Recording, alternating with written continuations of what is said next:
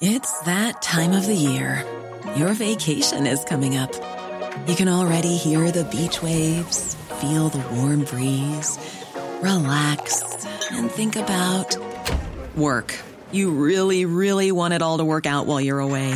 Monday.com gives you and the team that peace of mind. When all work is on one platform and everyone's in sync, things just flow. Wherever you are, tap the banner to go to Monday.com.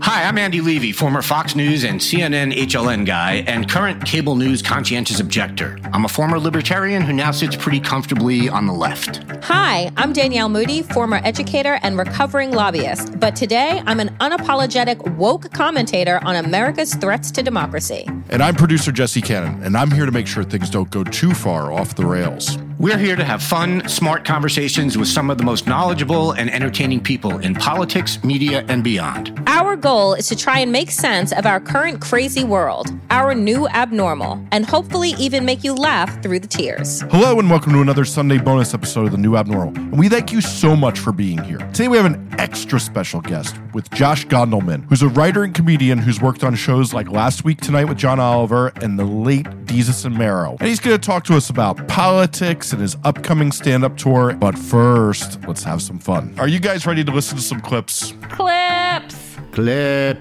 Okay, so this is a themed episode. So there's this political theory I've been hearing going around that one of the reasons the Republicans failed to have a red wave and keep losing is that centrists and independent voters that we always hear about, there's some evidence that they often vote against who they view as the big freak and the weirdo. And I think the Republicans are kind of winning that race against the Democrats these days. So today I've assembled a cabinet of horrors from this week to show just how big of freaks they are. So first we're going to start with Florida Republican Representative Webster Barnaby. Come on. Who directly compared trans people to mutants and X-Men. I'm looking at society today, and it's like I'm watching an X-Men movie with people that, when you watch the X-Men movies for Marvel Comics, it's like we have mutants living among us on planet Earth.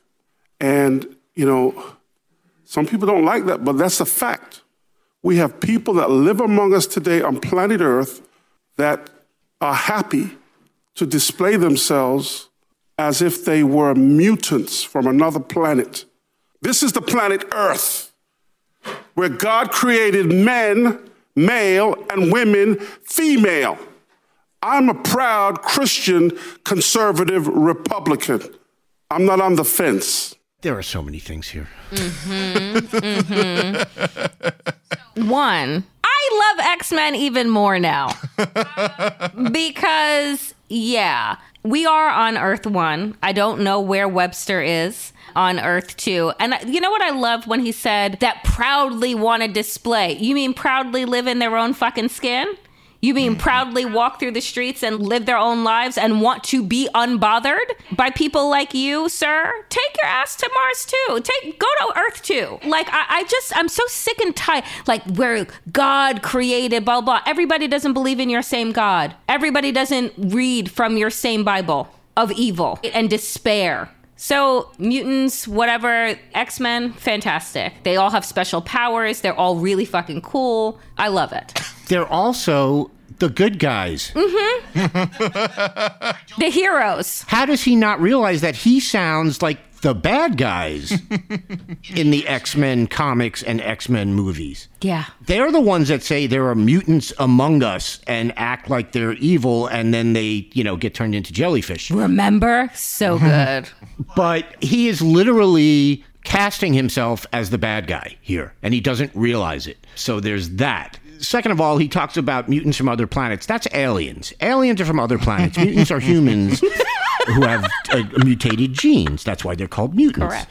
So get your shit right. And then, Danielle, I have to correct you. You talked about Earth 1 and Earth 2. That's DC Comics. Oh, I'm sorry. In the Marvel Universe... the Marvel Universe Christ. in the comics takes place on Earth 616. 616. 616. Okay. Is the main universe. I cannot believe I'm having to spend this entire episode correcting people on comic book mythology and comic book lore. This is unforgivable. I think that you should take up a piece of legislation and correct him on the floor Immediately.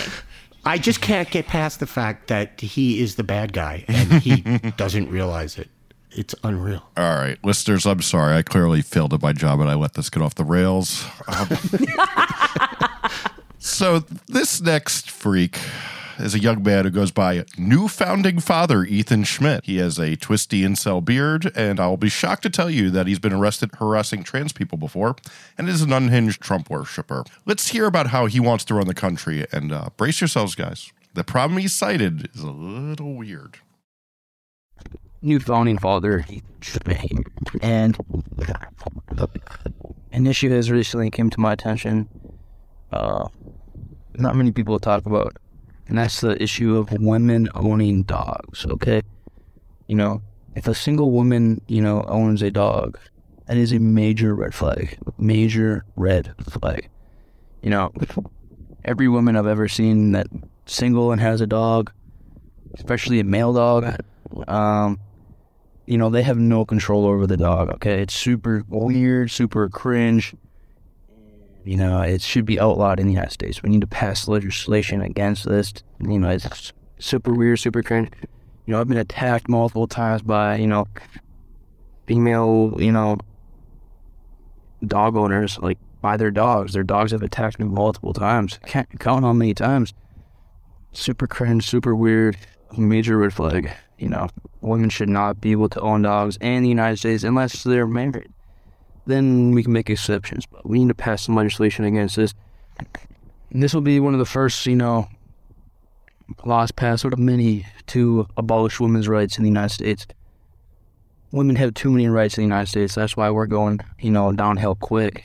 On top of outlawing women from owning dogs, we need to outlaw women in politics, outlaw women in positions of political power, corporate power, outlaw women in the military, outlaw women in the police force, but plenty of other things too. Let's start there. New Founding Fathers Ethan Schmidt. Make America great again.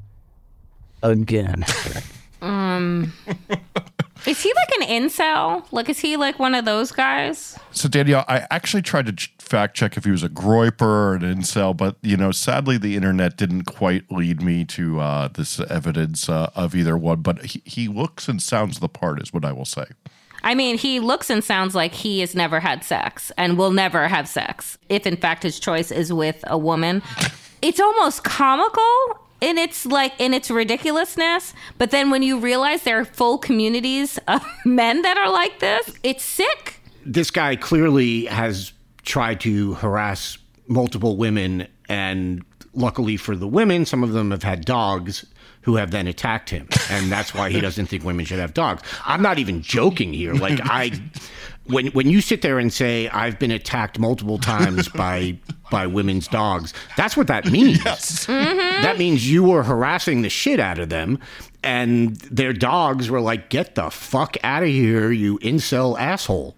And he doesn't want women to own dogs. He probably doesn't think women should be allowed to own mace or whistles or other things that might harm his chances of harassing them. Yeah, I mean, the shit's funny, except when you realize that, by 2028, this could be in the Republican Party platform. You never know which one of these people is going to get picked by Trump when he's picking Laura Loomer to hang out with. Yeah. I mean, oh my God, what a loser. Loser. I just think it this way. Like, this is clearly making policy by bad dates. And, yes. if I was a new founding father and that was the case, astrology would have been banned a long time ago. All right, on to the next freak show. Senator Mike Moon of Missouri here is the weirdo arguing with Rep. Crossley, you'll hear, Rep. Crossley is the good guy calling him out here for this absolute freak show behavior. Talk about parents' rights to raise their kids how they want. In fact, I just double-checked. You voted no on making it illegal for kids to be married to adults at the age of 12 if their parents consented to it. You said, actually, that should be the law because it's the parents' right and the kids' right to decide what's best for them, to be raped by an adult. Okay? Do you know kids who have been With married marriage. at age 12? That was the law. You voted kids? not to change it. Do you know any kids who have been married at age 12? I don't need to. I do. And guess what? They're still married. Gentlemen. Oh my God. Mm-hmm. So let me just tick off something real quick. So the Republicans are rolling back child protection laws, in terms of the workforce. Right. They're rolling back laws for marriage. They are banning comprehensive sex ed. They're closing libraries, and now they want children to be able to get married at the age of 12. Like, what fucking century are these people living in? And who the fuck do you know that was married at 12? And guess what? They're still married. What is wrong with you? Oh my God. I'm so disgusted. Basically, they just said that pedophilia is good, and that's okay. That's what they've said. As long as the marriage lasts. As long as the marriage lasts and she starts pushing out babies right after she started her menstruation, which, by the way, we can't also talk about. Yes. Which, by the way, is banned from being talked about. God, I'm going to have to beep you a Danielle. I think there's a word for people, particularly for a girl who somehow got married to an adult at age 12 and is still married to them. And that word isn't wife, it's prisoner. Or child bride. This is beyond insane. And the amazing thing is you ticked off all those things, Danielle, and then the Republicans will sit there and wonder why young people vote against them. Mm-hmm. Like, that's what's amazing to me is they'll sit there and go, oh, and then they blame it on indoctrination in colleges. And it's like, no, it's the fact that you want 14-year-olds to be working in factories and married to you. Oh my God. That's assuming they survive whatever school shooting they have to go through. Oof. So it's just like, figure your shit out. Like, young people don't vote for you for a lot of reasons, and all those reasons are called your policies. 100%. Yeah. Okay. One last freak show. Nebraska State Senator John Lowe. He thinks he's got this abortion argument all figured out. Checkmate libs. Can't wait to share this mic drop moment. Let's see if anyone agrees. With a brand new baby in her womb. Mary and her new baby in her womb, she approaches Elizabeth. And John is in Elizabeth's womb. And the Holy Spirit is communicated in some miraculous, incredible way from the womb of the Virgin Mary and Jesus Christ himself to the womb of Elizabeth, John the Baptist, and John leapt. And that is why abortion is clearly evil. And that is why abortion is clearly evil. Oh my God. Not often you see the laughter after saying something stupid in a government body, but should happen more often. Oh my God. I just want to point out that this was not in, New York or some other godless place. This was in Nebraska. They were laughing at him in Nebraska. I know that Nikki Haley had wanted to institute a fitness test, right? A mental fitness test. But you do realize that these people have to take no test or certification other than shaking babies and kissing hands. They don't have to do anything to prove their fitness for office. And it shows. It fucking shows. That reminds me of when Rick Scott thought he was going to get rid of all the welfare in the country because he thought everybody was on drugs, and then everybody's passing the drug tests. It's like, whoops, my assumption was wrong, and I think Nikki Haley's assumption is that it's Democrats who are going to be failing that when high. God, we are in such a bad place as a country, though, when an elected official can get up and tell a story from the Bible and then say that's why abortion should be illegal. That is not what this country is supposed to be. They want a theocracy so badly, and I really wish they would just go somewhere else. Hiring for your small business? If you're not looking for professionals on LinkedIn, you're looking in the wrong place. That's like looking for your car keys in a fish tank. LinkedIn helps you hire professionals you can't find anywhere else, even those who aren't actively searching for a new job but might be open to the perfect role. In a given month, over 70% of LinkedIn users don't even visit other leading job sites. So start looking in the right place. With LinkedIn, you can hire professionals like a professional. Post your free job on linkedin.com/people today. Hey there, it's Michelle Norris. I'm host of a podcast called Your Mama's Kitchen. When I travel, I'm usually looking for a way to find a taste of home when I'm not at home. And one of the things I love to do when I am at home is entertain. And Airbnb allows me to do that. When I was in California recently, I rented a house that had a great kitchen. And when we were sitting around the table, we were all thinking, we're in someone else's house. Someone could be in all of our homes as well. If you have a home, but you're not always at home, you have an Airbnb. Your home might be worth more than you think. Find out how much at airbnb.com/host. When picking a commerce platform for your business, you have two choices. Or I prefer. Don't you? that's the sound you'll hear when you switch your business to Shopify, the global commerce platform that supercharges your selling wherever you sell, online, in person, on social media, and beyond. Shopify is the best all-in-one commerce platform capable of handling your business's complexity no matter how big you grow.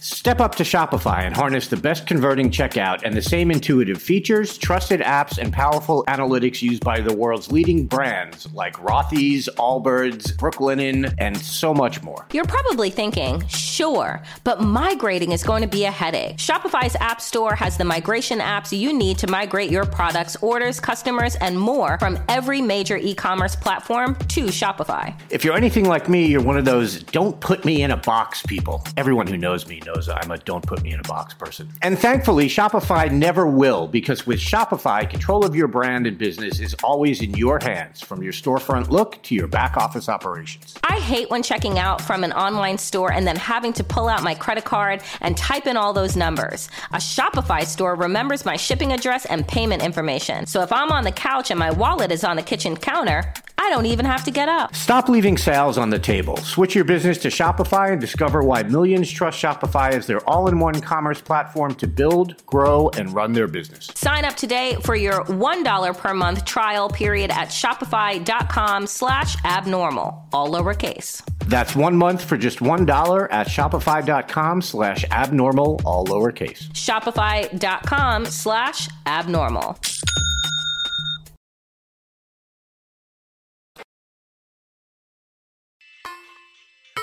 My guest today is a writer and comedian who's worked on shows like Last Week Tonight with John Oliver, the late lamented Desus and Mero, and is a regular on NPR's Wait, Wait, Don't Tell Me. He's also been popping up on MSNBC a lot lately as he becomes political at his old age. He's also famous for giving pep talks on Twitter, though I don't think I've ever gotten one, and has expanded that to Substack, where he writes the newsletter That's Marvelous. Please give a warm round of applause for the very funny Mr. Josh Gondelman. Thank you. Thank you for the lovely... We'll add the applause in post. Oh, I assume everybody's individually applauding at home, and I feel that warmth. Yes, they are, but we'll drop it in. As like so they know that everyone else is clapping as well. Exactly. Perfect. So thanks for being here. We're a political podcast, so I want to start with some political questions, and then depending on how well you do, we'll move on to other stuff. Okay, perfect. My first question is, it's a fill in the blank. George Washington was the blank of our country. First president.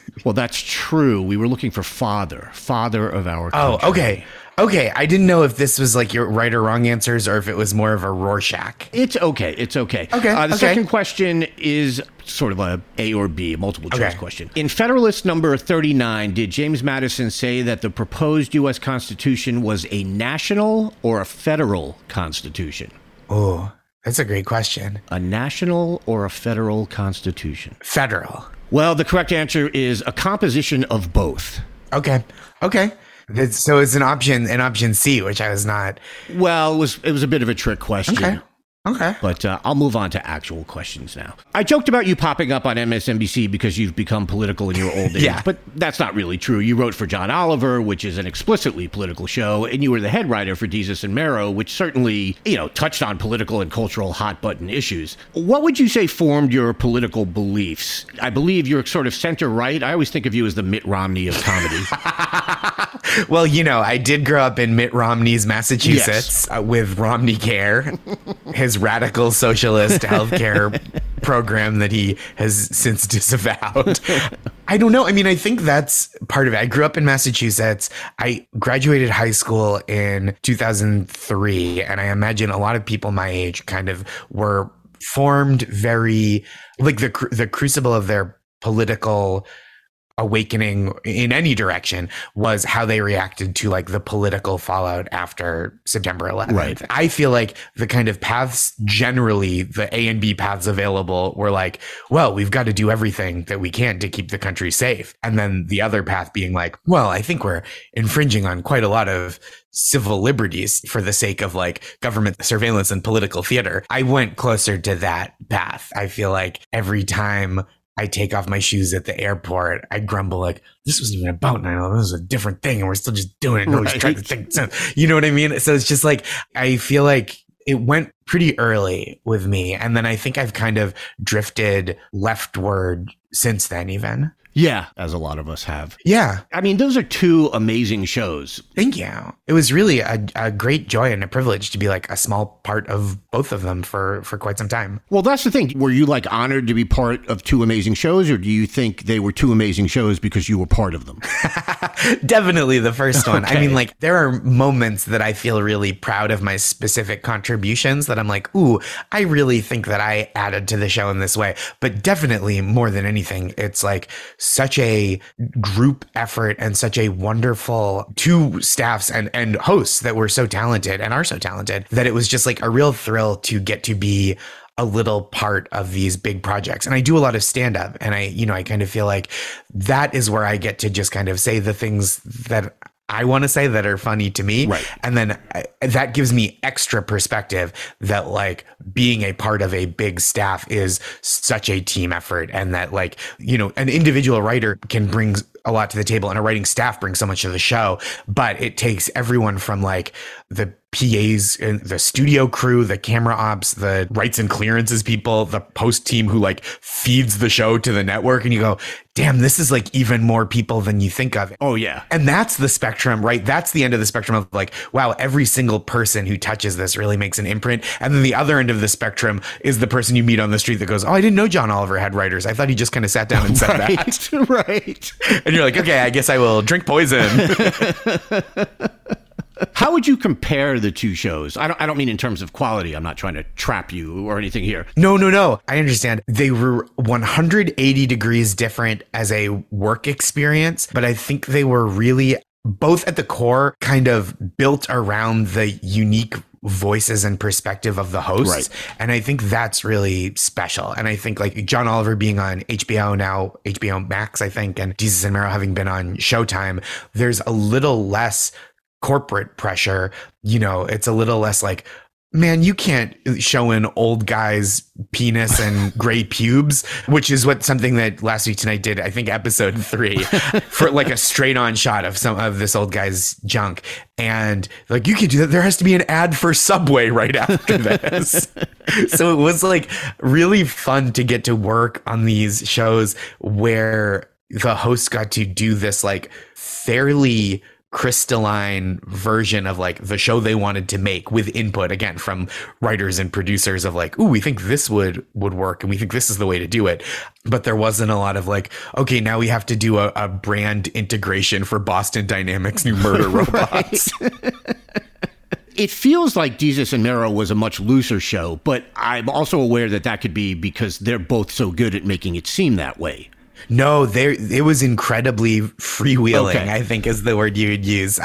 They were so good at generating that. And part of it is because they were both so good off the cuff. And the show was really designed to like let them drive in that way and put them in positions where they can be as comfortable and natural as possible with like the stimulus that we're providing and the structure that we're providing. And then to edit everything down so it kind of feels like, oh, they did this all in one take in 4 minutes. Right. And, you know, it is a lot of one take. Like, we weren't doing a ton of pickups. We weren't like, can you get that joke cleaner? Like, I think one of the joys of the show was like little mistakes that would be corrected on the floor. And you would hear like Julia Young, who is the producer that ran the playback on the clips and everything, her being like, no, that was a different movie than you're talking about. And then Jesus and Mero like realizing and laughing was such a joy to see on TV, I think, like that kind of push and pull and like how the sausage is made. And then if you zoom back out, there's like an additional level of like, okay, how much of that do we include? How much of that do we take out and make it look more seamless? And like, that was such a fun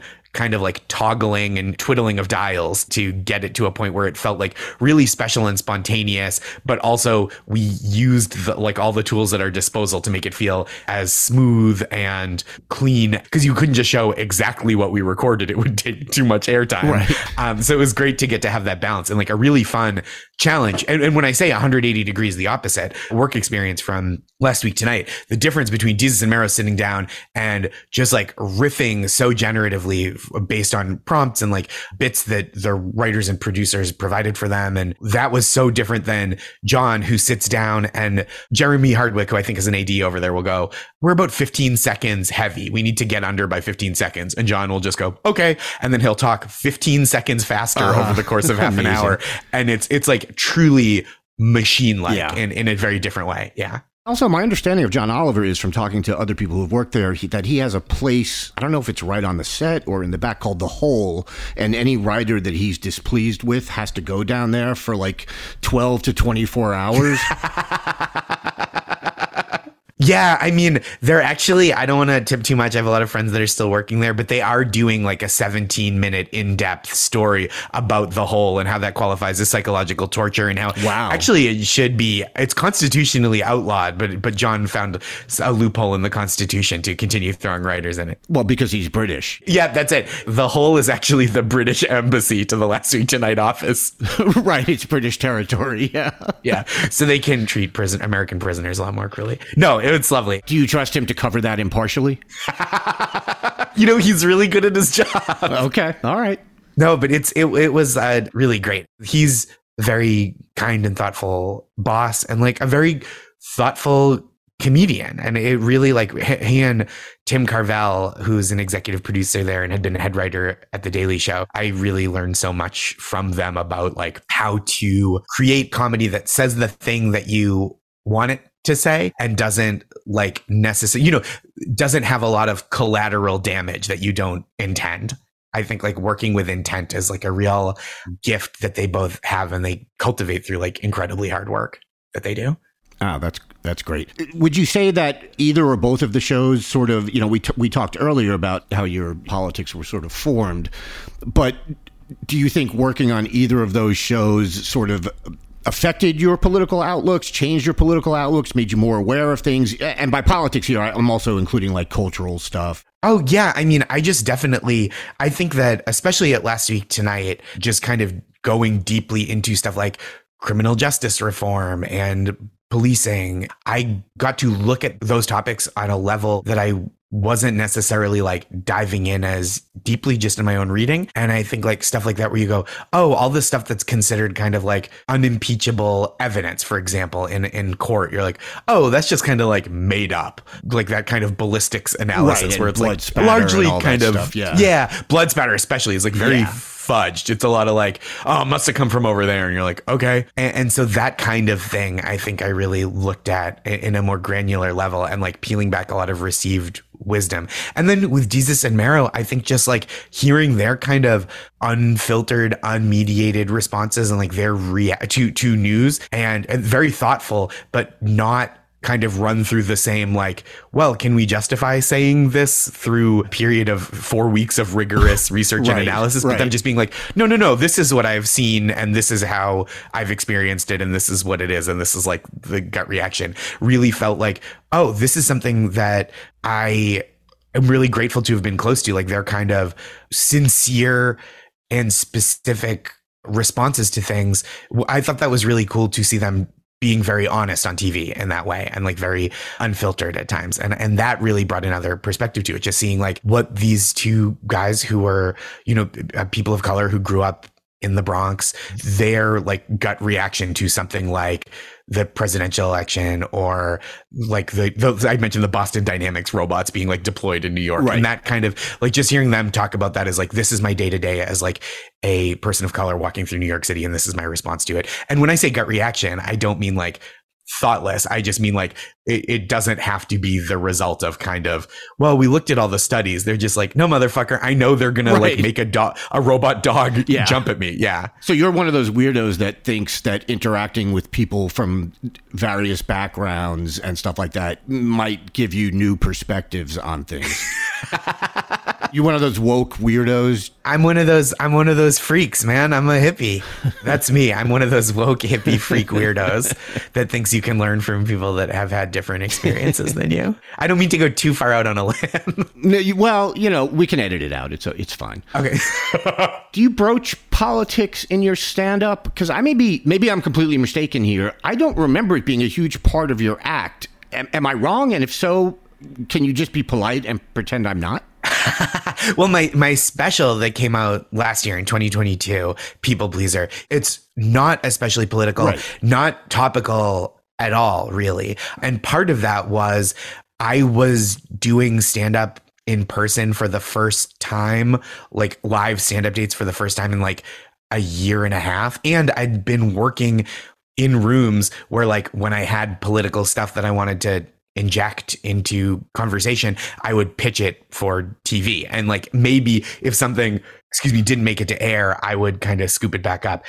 But I think I hadn't been doing a lot of topical stand-up because I hadn't been on stage that much. Right. My previous like audio only albums, there's a little more topical stuff on it. And in a lot of ways, I'm like very glad that it's there. But in other ways, it really does kind of date the albums a little bit, which is like fun because it's like, hey, this is this year and this 3-year period in which I was generating this new hour. And these are the things that I was thinking of and kind of the world I was swimming through that helped, you know, inform this material. And then this new hour that I'm touring with now is like a little less political. I just find the speed at which politics moves, unless you have such a good bit about like Roe versus Wade and the Supreme Court, etc., it just like, I don't spend a ton of time working on topical material that like in 3 weeks, you're going to have to go like, okay, remember to the audience, like, remember when this happened? Like, unless you're talking about something that's so big or so obscure that you're just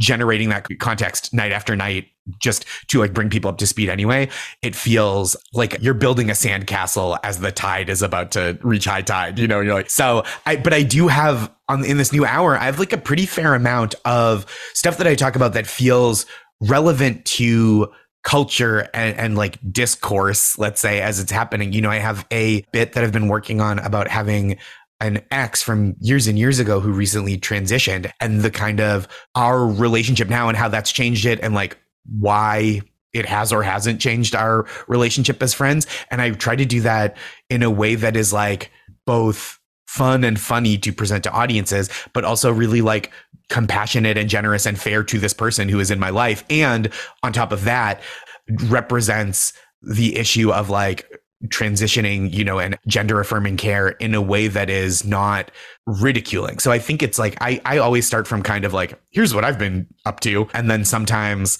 I mean, a lot of the time I think that intersects with like, here's where culture is. And like, this is my thoughts on it from me, like a dumbass who doesn't want to hurt anyone's feelings. Right. But wouldn't it be easier to just make cheap and hacky jokes about it? There's certainly a lane for that. I'm not good at that. And by that, I don't mean, I have too much integrity to be hacky. By that, I mean, I have no idea what people like. And so I just do the thing that I like. There are moments where I'm like, oh, this is not cruel, but like, this is my play at a project that I want to work on that I think is like going to be a big crowd pleasing sellouty maneuver. And then people are like, oh, we don't like that. And I'm like, well, I might as well do what makes me laugh. And That's so funny. Speaking of not knowing what people like, how do you rate Trump as a comedian? Apart from the fact that he's a clear and present danger to America and the world. Yeah, a monster, like a cruel person. And separate the art from the artist, Josh. There were moments, there still are, there was something that he posted on Truth Social that got shared on Twitter that I like laughed out loud at, where I'm like, man, this guy, I think there are moments where he is very funny, which is unfortunate because he is like truly, his existence in the world endangers so many people in America, internationally. The psychology of his own immediate family is always at risk the longer he is around torturing them. But there were a couple moments. I mean, the one that really got me, and maybe I'm misremembering it, like maybe this is Mandela effect or I'm retconning it, although I do feel we're just using Nelson Mandela and Donald Trump in the same sentence. But during an early Republican debate in late 2015, early 2016, Jeb Bush said something about like, my brother kept our country safe for 8 years. And Trump kind of went, I mean, well, there was and it like, I was like, God, what an indecorous, rude, it just like really felt like outside of the way people talk about politics. Right. I was like, what a brutal, like Jeb Bush should have just walked off the stage after that, just being like, I have been exposed as a charlatan and a clown. Before I let you go, you're hitting the road later this month? I'm doing it's going to be 20 something cities in the next 5-ish months. And I'm really excited. I did kind of the first leg of this tour September through January, and then have been mostly home for the last couple months. And then I go, it's like Wilmington, North Carolina in April, and then May is Spokane, Seattle, Philadelphia, and then June I'm all over the Southeast, and I'm going down through California where I haven't toured in a while, and I'm just like really excited. My hope is to record this new hour in the fall, and so I'm really like hitting the road hard and fleshing it out and trying to make sure that it speaks to people all around the country, but still feels like the things that I want to say when I'm like in my cozy alternative comedy venues in Brooklyn. Well, catch Josh if you can. He's one of the best stand-ups out there. Follow him on Twitter. Check out That's Marvelous on Substack. Josh, thanks so much for coming on. I really appreciate it. Thank you, Andy. This is a blast. Thanks for talking to me. Hope you enjoyed checking out this episode of The New Abnormal. We're back every Tuesday, Friday, and Sunday. If you enjoyed it, please share it with a friend and keep the conversation going. This podcast is a Daily Beast production with production by Jesse Cannon and Seamus Calder.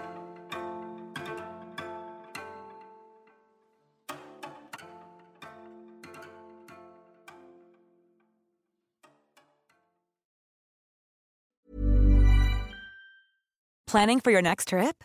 Elevate your travel style with Quince. Quince has all the jet-setting essentials you'll want for your next getaway, like European linen, premium luggage options, buttery soft Italian leather bags, and so much more. And is all priced at 50 to 80% less than similar brands. Plus, Quince only works with factories that use safe and ethical manufacturing practices. Pack your bags with high-quality essentials you'll be wearing for vacations to come with Quince. Go to quince.com/pack for free shipping and 365-day returns.